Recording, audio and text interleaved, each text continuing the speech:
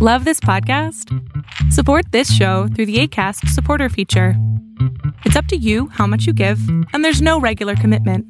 Just click the link in the show description to support now.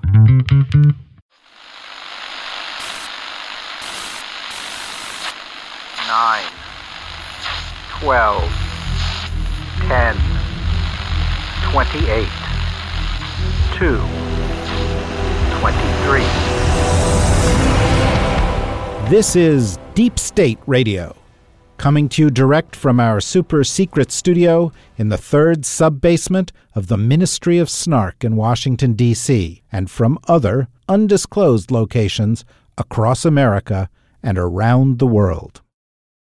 Hello and welcome to a special edition of Deep State Radio. We are here to discuss the reverberations emanating from the release of the John Bolton book, The Room Where It Happened, which has made its way into the press this week and apparently into bookstores, despite efforts by the White House to clamp down on that. And we will discuss those efforts with Ryan Goodman, who is somewhere out, by a beach, I assume.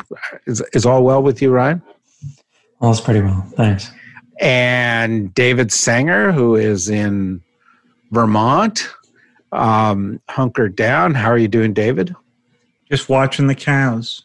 And watching the cows, yeah. We discussed on the last episode, Ryan, that we're going to make mugs again for everybody, including you, Ryan. But everybody wants David Sanger's mug to have a cow on it, David Sanger's cow.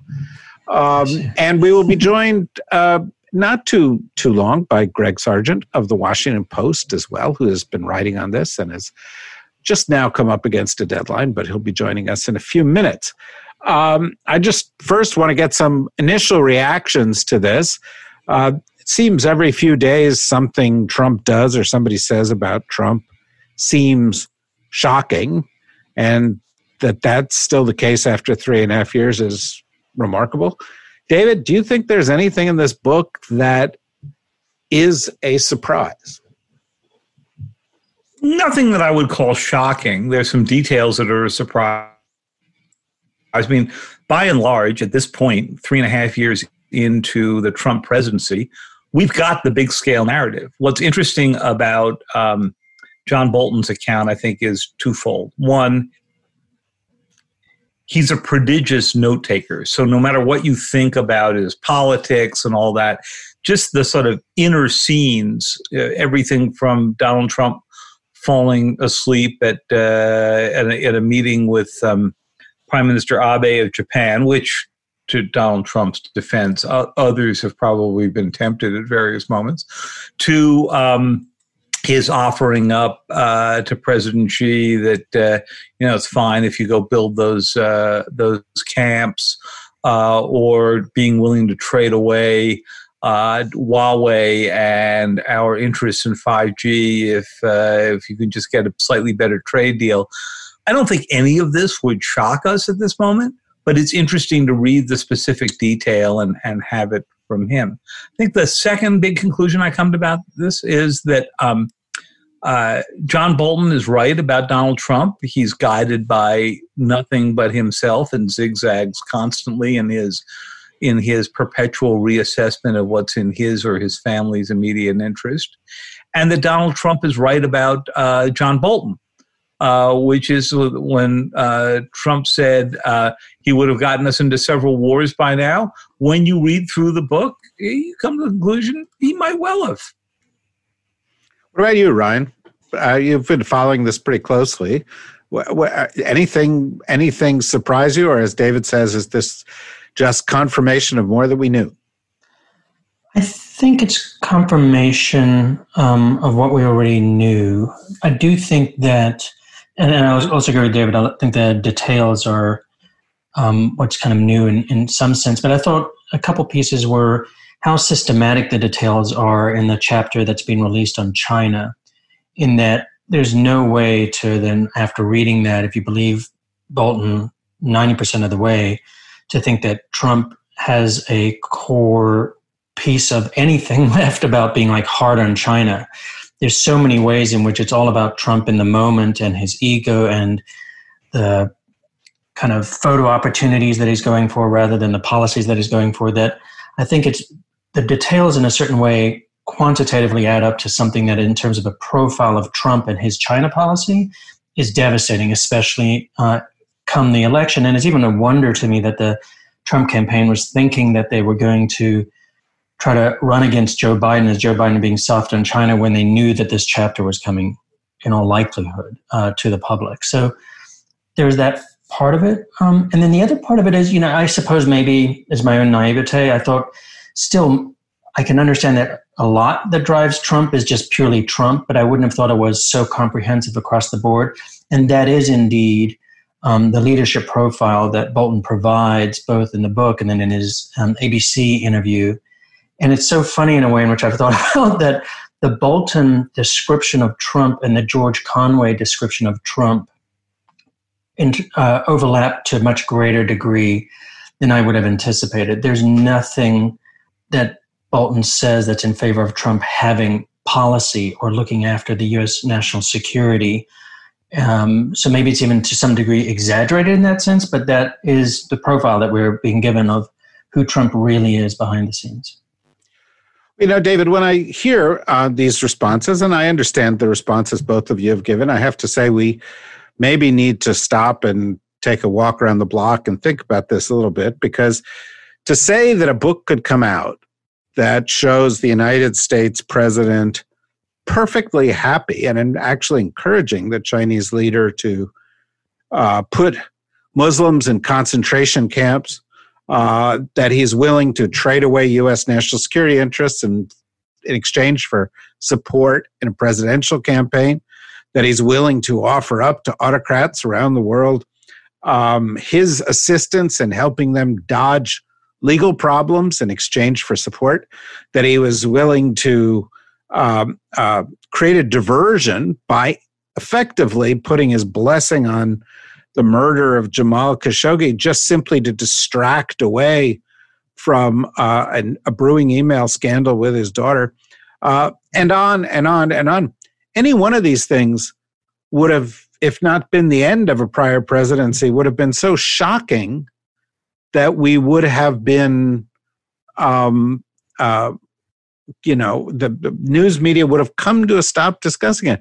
And here Trump presents, or Bolton presents these incidents from Trump's life, and our collective reaction is, yeah, well, that's Trump.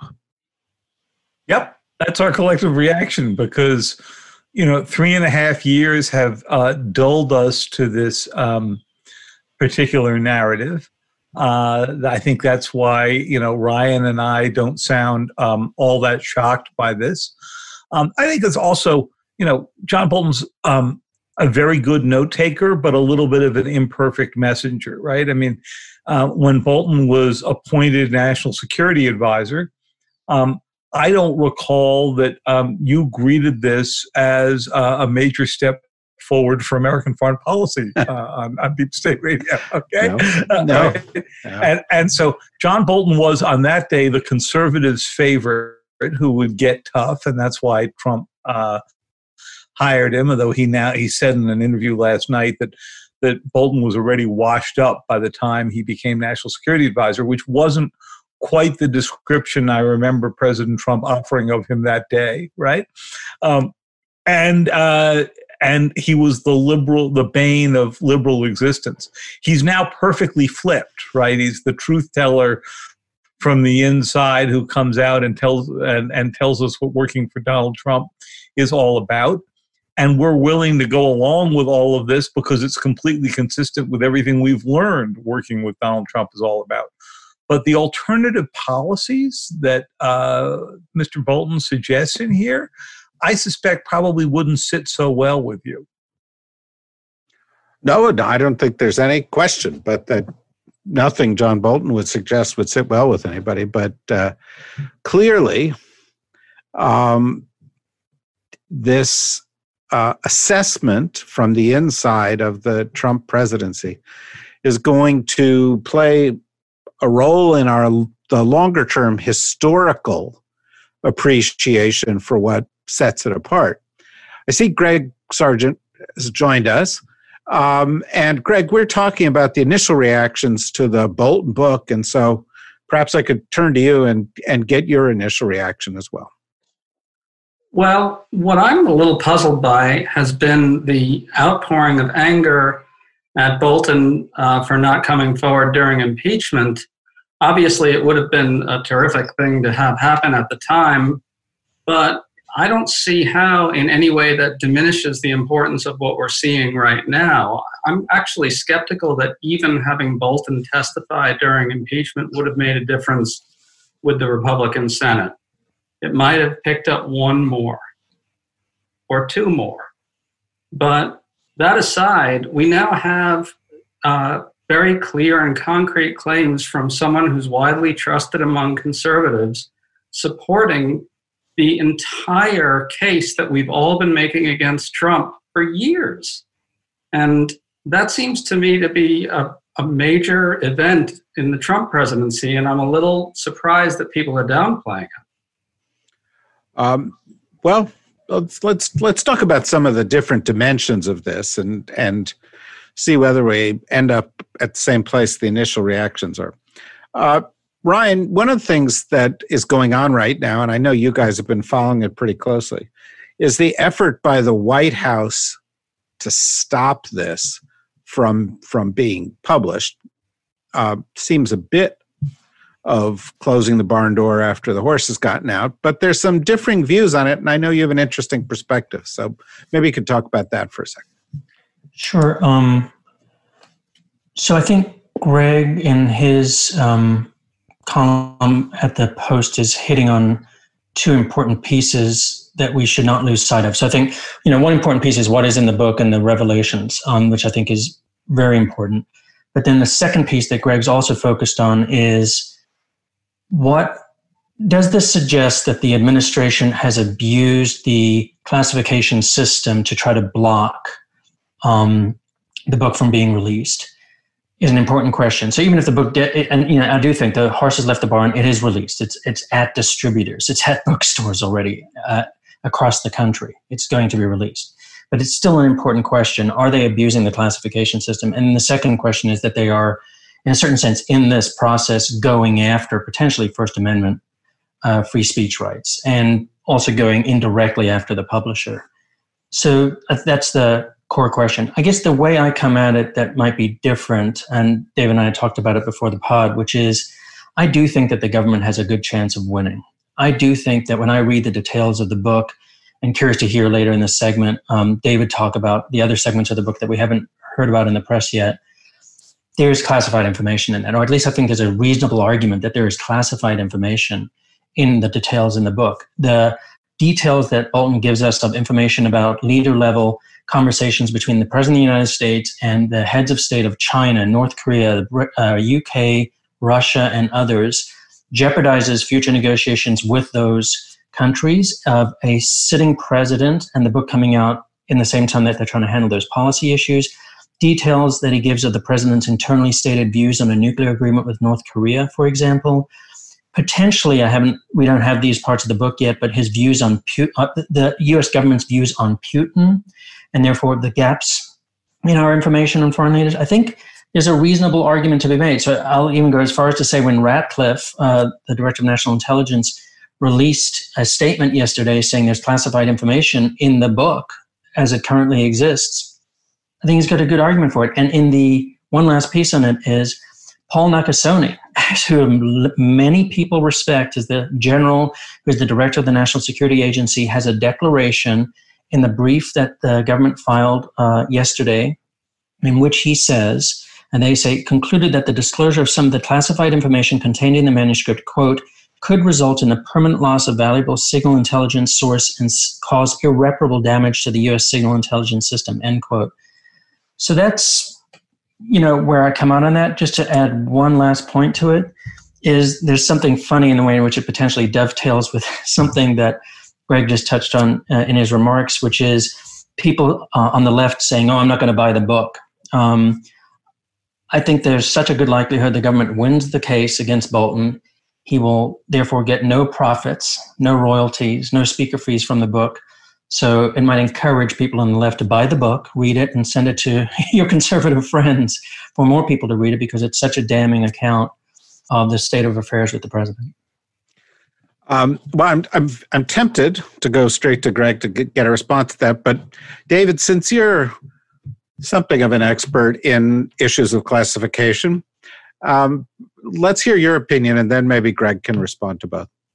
Well, I haven't read the whole book. I've read some sections of it on topics that I'm particularly interested in hearing what he had to go say. So far in my reading, I haven't run across anything that I could remotely consider classified, except if you take Ryan's reference to leader-to-leader conversations. And there, if you wanted to put John Bolton into a jail cell, he'd have lots and lots of company from aides from previous administrations. Robert Gates wrote while President Obama was still in office, wrote the most detailed and in some cases damning account of debates about Syria, about Iran, and so forth in the Situation Room. And the Obama administration stopped short of making the argument that the Trump administration has made. And the Trump administration sort of says any conversation that takes place in the Situation Room is by nature classified. Well, they've been holding much of their COVID-19 conversations in the Situation Room on subjects that are not classified. I don't buy the argument. I think the government may well succeed after the book is out in stripping Mr. Bolton of the revenues from his book advance and book sales and maybe speeches that come out of it. That's certainly what happened to the SEAL who wrote about the killing of bin Laden. But I have a very hard time believing that any court is going to try to do a prior restraint and grant the government's effort to block the book from coming out, especially since there seem to be copies of it floating around newsrooms across America. So, Greg, you've written about this. What's your reaction to those comments? Well, I'd like to throw a question out there if I could, and this is on something that I wrote about and talked to Josh Geltzer about at some length. He was quoted in my piece the other day. What I don't quite follow is how it could be possible that there could be lots of classified information in the book after the procedure it went through with, I believe her name was Ellen Knight, correct?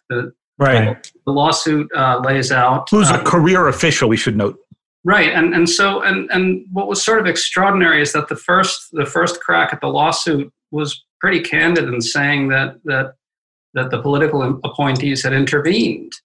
And so it described a process that seemed quite lengthy and rigorous, in which the book went back and forth, and Bolton made significant revisions, if I'm reading it correctly. And this career official, who clearly is going to be paying extremely close attention in a situation like this, given the intense interest from, we all know who, and the people around him, it would seem inconceivable to me that any large amount of stuff could slip through that would be even debatable. Is that right or wrong? Ryan? So I do think that's the strongest indication that this is all being politicized.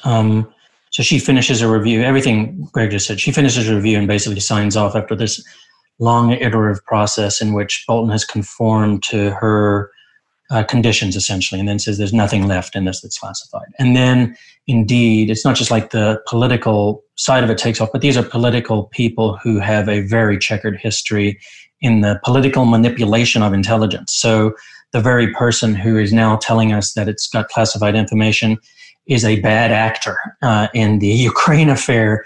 It does seem to be the person that in part puts the unclassified transcript with the Ukrainian president in the vault that is for highly secretive information, shouldn't be in there. So abuse of the system there. So I do think there's that. What's difficult for me to, and so therefore it's difficult to reconcile. I do think therefore it's also difficult to reconcile Paul Nakasone. So what do we do with that? It's a pretty strong statement, it seems like, on his part, saying that the current manuscript contains very damaging classified information. Even a stronger statement than Ratcliffe's. I agree with Ryan that Nakasone's statement, which is included in the court filing from last night, jumped out at me. He referred specifically to signals intelligence and seemed to suggest that it could be embarrassing to an ally, but didn't quite say that.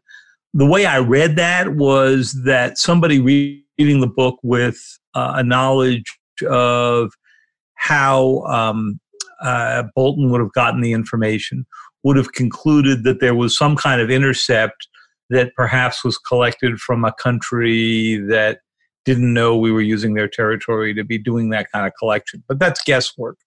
I do think that that's probably the most interesting case you could go make. It does raise the question, though, why didn't the NSA raise that issue when it was going through the staff review?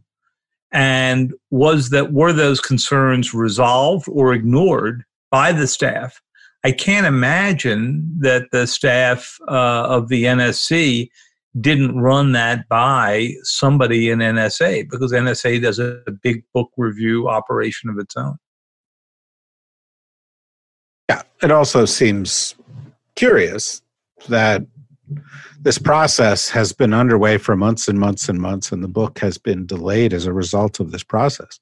And it is only at the last minute, or maybe a minute after the last minute, that they've, made this effort. And it looks more like a Hail Mary than it does like an effort to defend U.S. national interests in any serious way. It's mostly a Hail Mary to get him on the bestseller list up at the top, Yes. Where you could, David, can you imagine you would have paid somebody to have the U.S. government try to block one of your books about the National Security Council? Imagine what it would have done for sales.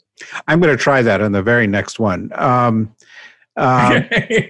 So, Greg, as you look at this and as you take away, what do you think lasting aftershocks are likely to be, or are there going to be none? Is this just more of the same old narrative?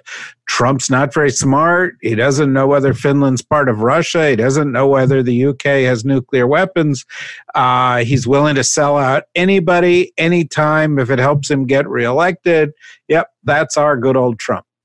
Well, I'd just like to address some of the stuff that just came up a few seconds ago. We often say, Trump, yes, it's true that Trump sort of inexplicably drove Bolton's book to the very top of the bestseller list and so forth.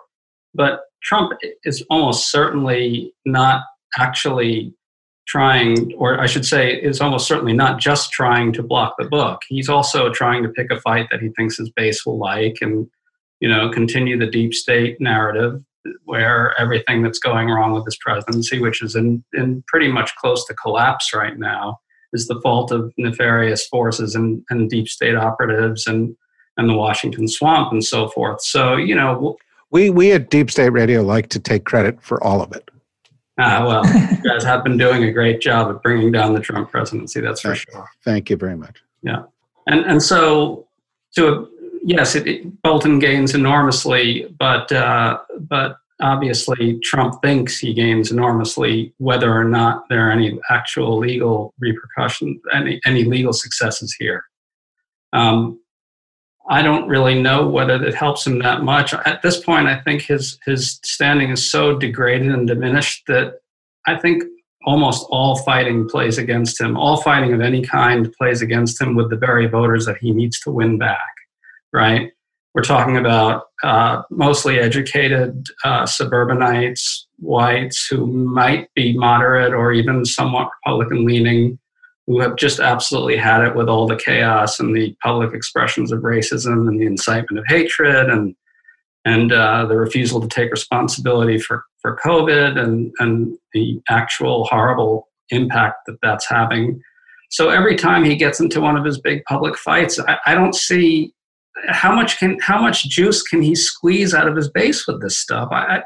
It just seems like he's squeezing a lemon that's been run over by a car, right?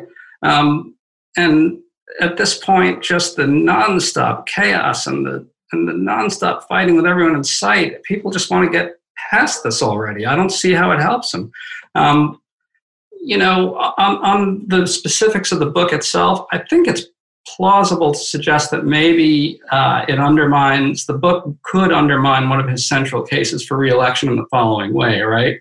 He has spent something like millions and millions of dollars on ads in the swing states right now, going after Biden as soft on China and portraying himself as tough on China.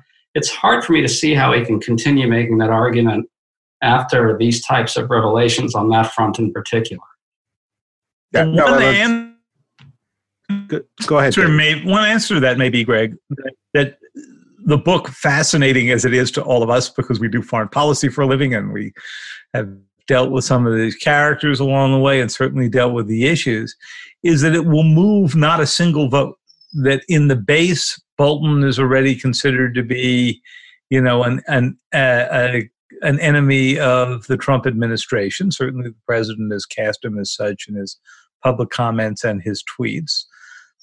That whatever President Trump does is considered to be in the national interest, even if it's also in his own interest, and that the mere shaking of things up is enough. And that to the people who don't like Donald Trump and don't like his policies and think this has been a ridiculous norm-busting, self-profiting presidency, all they're going to get from this is confirmation. So I'm not sure this book actually moves many votes. Maybe a few independents in the middle, but I'm not certain. Well, Ryan, you zeroed in on one of Trump's most compelling arguments against Bolton, and that is in a conversation with the Wall Street Journal. Trump noted that that Bolton opposed the travel ban for COVID, and why don't you talk about that a little bit? It's quite hilarious. So Trump is trying to tell the Wall Street Journal that Trump is hardline on China, and Bolton was actually kind of soft. And so he says at a particular moment, so when I did the travel ban, Bolton opposed it, and everybody was in the room. You were there. He must be pointing to one of the aides to say you were there, which is incredible because the travel ban was discussed inside the Trump administration late January, imposed February 2nd, 2020, and Bolton had left the administration on September 10th of 2019. So he wasn't there. And the Wall Street Journal... He was there in spirit. He would have been against it, had he? It's just like the man will try to lie like a very bad real estate broker, no matter what in the moment. And it's just, so the ridiculousness of the lie, it's so falsifiable and ridiculous that Michael Bender, the Wall Street Journal journalist, actually did pick up on this. And he said, so you've consulted with Bolton on coronavirus? To which Trump isn't, I'm not sure how he's reacting to it, but he says no. Just showing that it was just the farce of the whole listening to whatever Trump has to say to counteract allegations against him. Just two quick things I do also think, just to marry up a couple things, one that David said and the one that Greg said. So I totally want to agree with something David said, and just in case it's unclear, I do not think that the government's going to win on the prior restraint. I do think the government has a good chance of winning on enforcing the contract with Bolton so he gets none of the royalties. And then that goes to and then that goes to Greg's point as well, which is I think there's another signal potentially being sent here, which is to other would-be authors who are former USG. You will get no financial incentive out of the books if they win on this, and that's between now and November potentially, or maybe beyond November. Interesting. Let me turn the page here. I'll go back to David for 1 second, because all the stories of the past 24 hours have focused on this China revelation, on some of these gaffes, or is Finland part of Russia, kind of things. But by the way, when we do those deep State Radio mugs. I think you need to do one in which, with a map on it, in which Finland is part of Russia.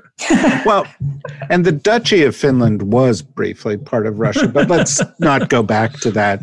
But David, there's some parts that you've been looking at that haven't been looked at that closely pertaining to Iran and some other issues. Have you found anything new that we can discuss here that people may not have heard about? I think one thing that jumps out, and of course we all knew this from our own reporting, but it's confirmed by him, is that the president is supremely confident in his own negotiation skills, despite the fact that there is absolutely no evidence in his major negotiations with North Korea, his not yet happened negotiations with Iran, that he can actually get anything that anybody else didn't. And so there's a space in the book where the president says to Bolton that he thinks he can do a one-day negotiation with Iran and, basically get a better deal than it took the Obama administration 3 years to get. With North Korea, we know, I remember from the time that we were in Hanoi for that second meeting, which Bolton was on the inside of, that Bolton and Pompeo had to talk down the president from taking a deal in which North Korea would have given up the decrepit old Yongbyon facility and nothing outside it, where almost all of its missiles and its new nuclear facilities are, in return for a relaxation of sanctions. So the theme that comes across in all of those sections is that the president is so eager for a deal, so eager to be able to stand up and say, I've accomplished what no other president has, that he's completely uninterested in what's actually in the deal. And you saw that in signing a hasty accord with the North Koreans that meant nothing and fell apart immediately in Singapore.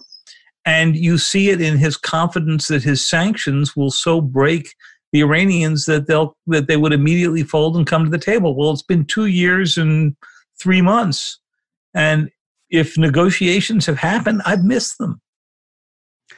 Well, I think, Greg, this is a point that hasn't perhaps been discussed quite enough here. And that is, whatever we all, inside the Beltway or inside the swamp or inside the United States may think of these revelations, which is to say they're not revelations, they're confirmations.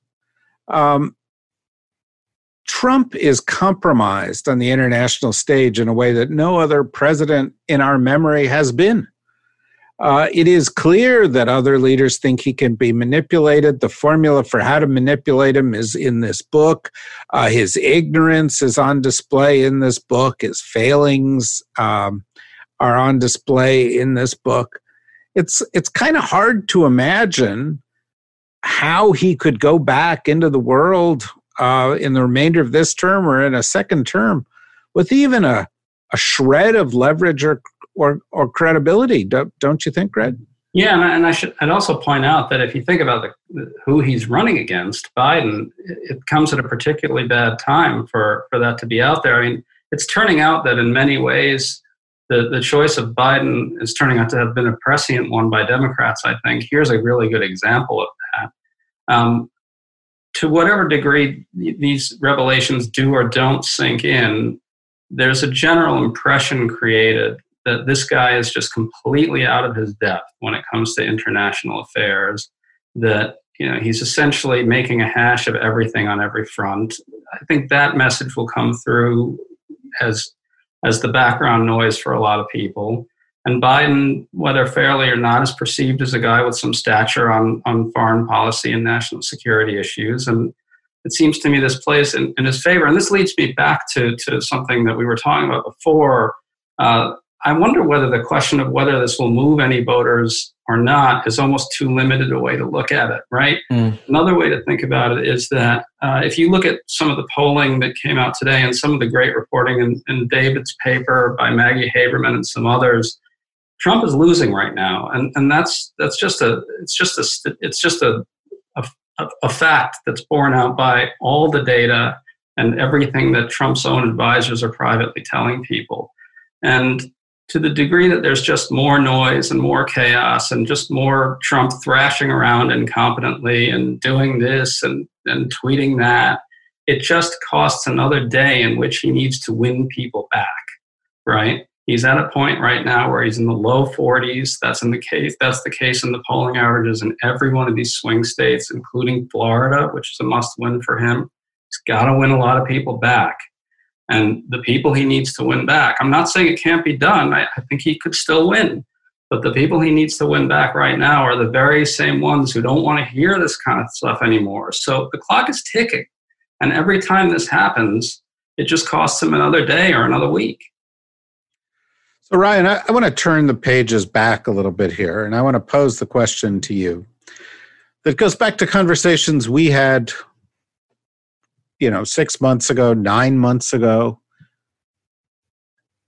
This book specifically mentions other cases, China, Turkey, where, that would have been worthy for investigation by the House Democrats. The House Democrats, made this conclusion. Let's zero in on Ukraine, which, by the way, Bolton also confirms all that happened. But you can't defend Bolton's stance on this. If he cared about the country, he would have brought this up before those hearings or during those hearings if he really cared about national security and national interests. But he didn't. He decided to hold off until he could benefit, at least theoretically, monetarily from this. But to me, it also says the House Democrats didn't press hard enough.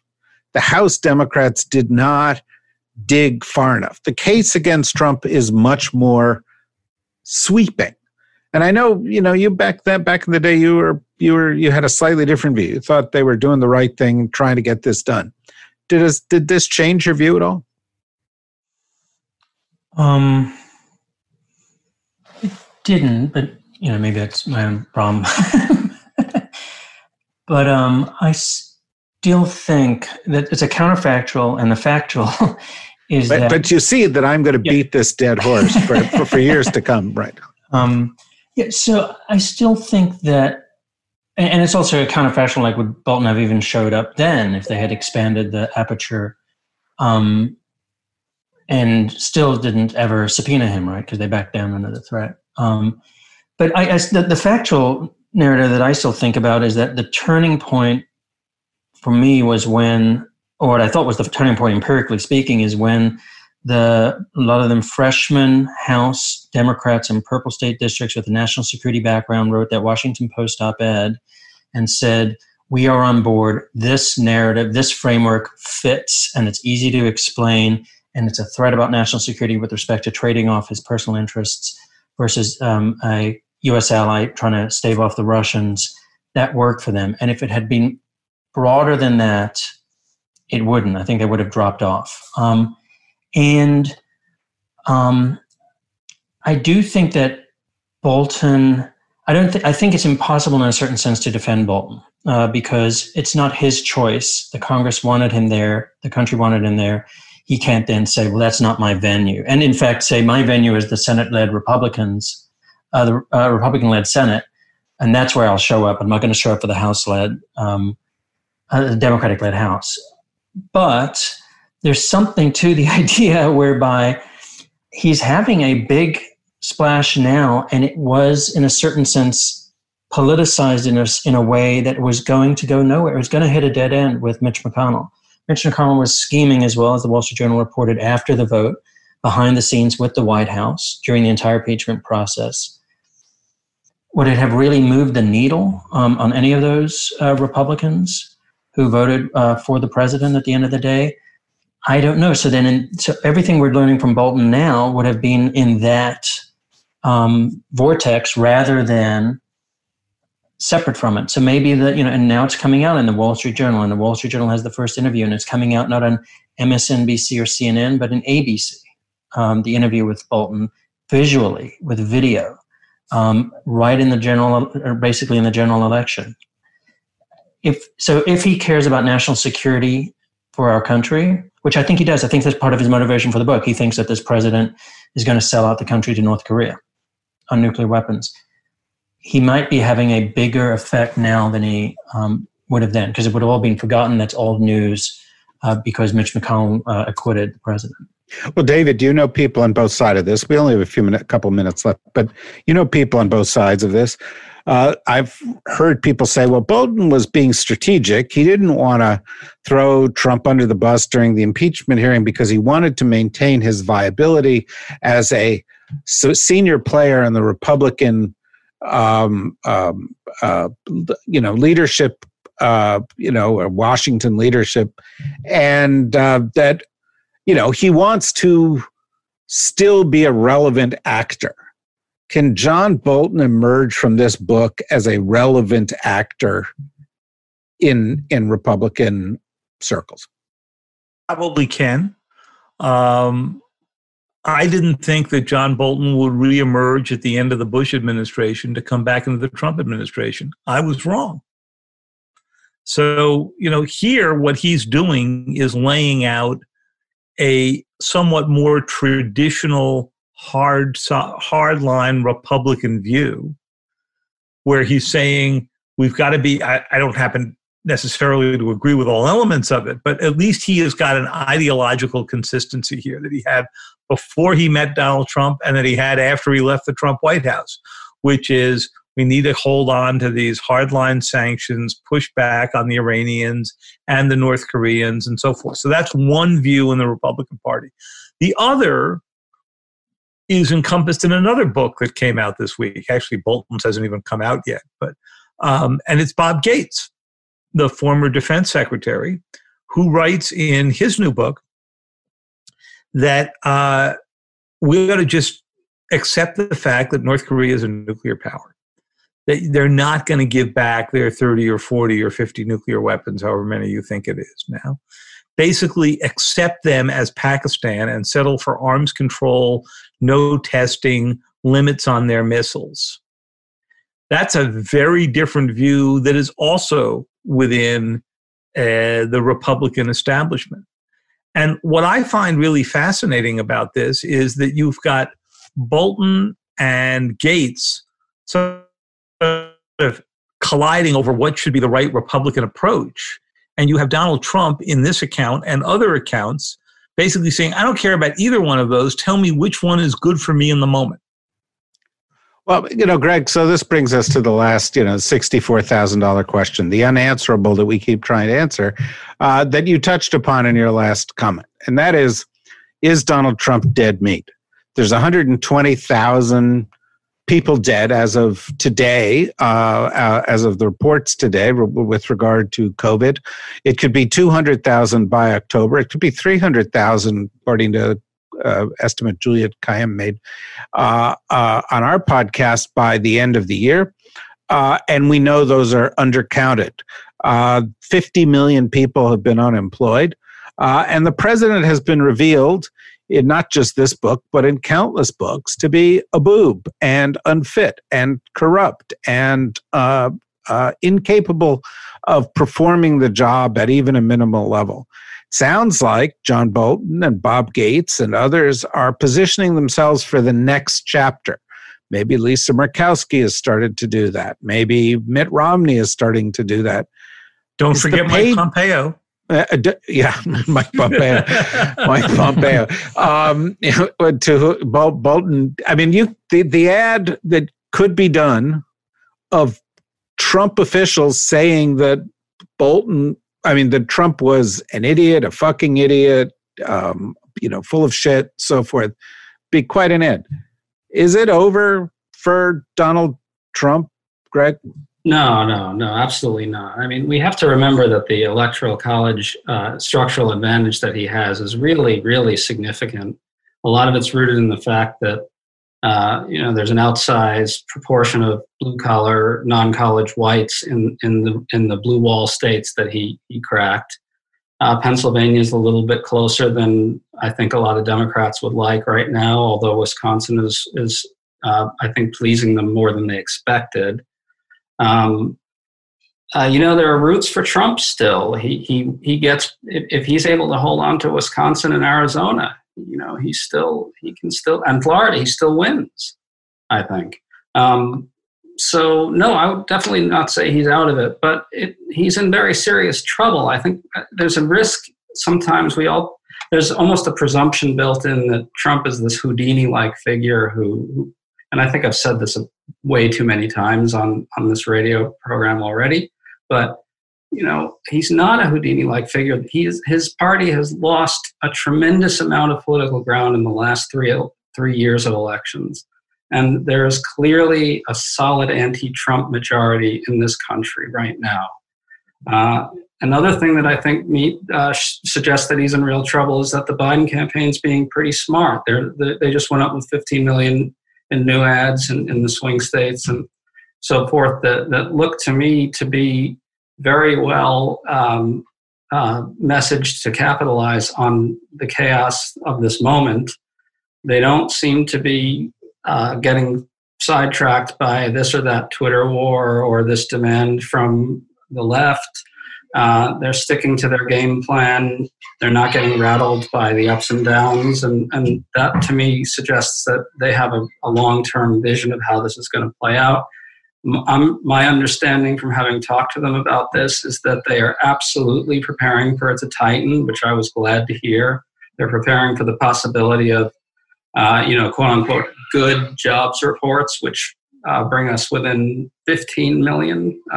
We're only 15 million in the hole rather than 20 million. And Trump, of course, going out and spinning that.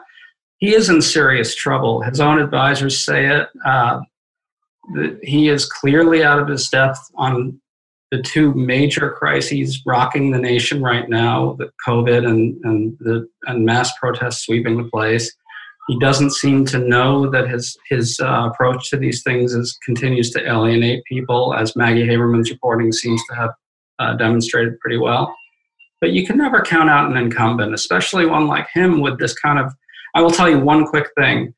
Democrats I talked to in Wisconsin, the one thing that worries them is nobody really knows how deep the pools of blue-collar white support are for him in places like rural Wisconsin. If he can get that turnout really juiced up, all bets are off. You just don't know what's going to happen. And then, by the way, one last thing, that some of the polling looks to me like, some of the smart polling analysts have been pointing out that there are still some problems in the polling in terms of registering the proper vote share for working class whites, which was an issue in 2016. So I think nobody can relax for a second. Well, there you have it, folks. There's a new book out. It says the president of the United States is an idiot, that he's corrupt, that he's incompetent, that he shouldn't be president of the United States. It's written by one of his closest advisors, his longest-serving national security advisor. It doesn't come as a big shock to Washington insiders who knew all those things to begin with, and Trump might win again anyway. So, have a nice day. That's it for this episode of Deep State Radio. We'll be back to discuss this saga after we've had a few drinks. I would encourage you, by the way, we're doing 2 episodes today, one on this, one on the COVID crisis, because we don't want to lose sight of that, because it's not slowing down America just because you want it to be over. And so we've got Laurie Garrett and Lena Wen and Kavita Patel all joining us to discuss that. So listen to both of these podcasts and join us again next week on Deep State Radio. Thank you to Greg. Thank you to David. Thank you to Ryan. And thanks to all of you for listening.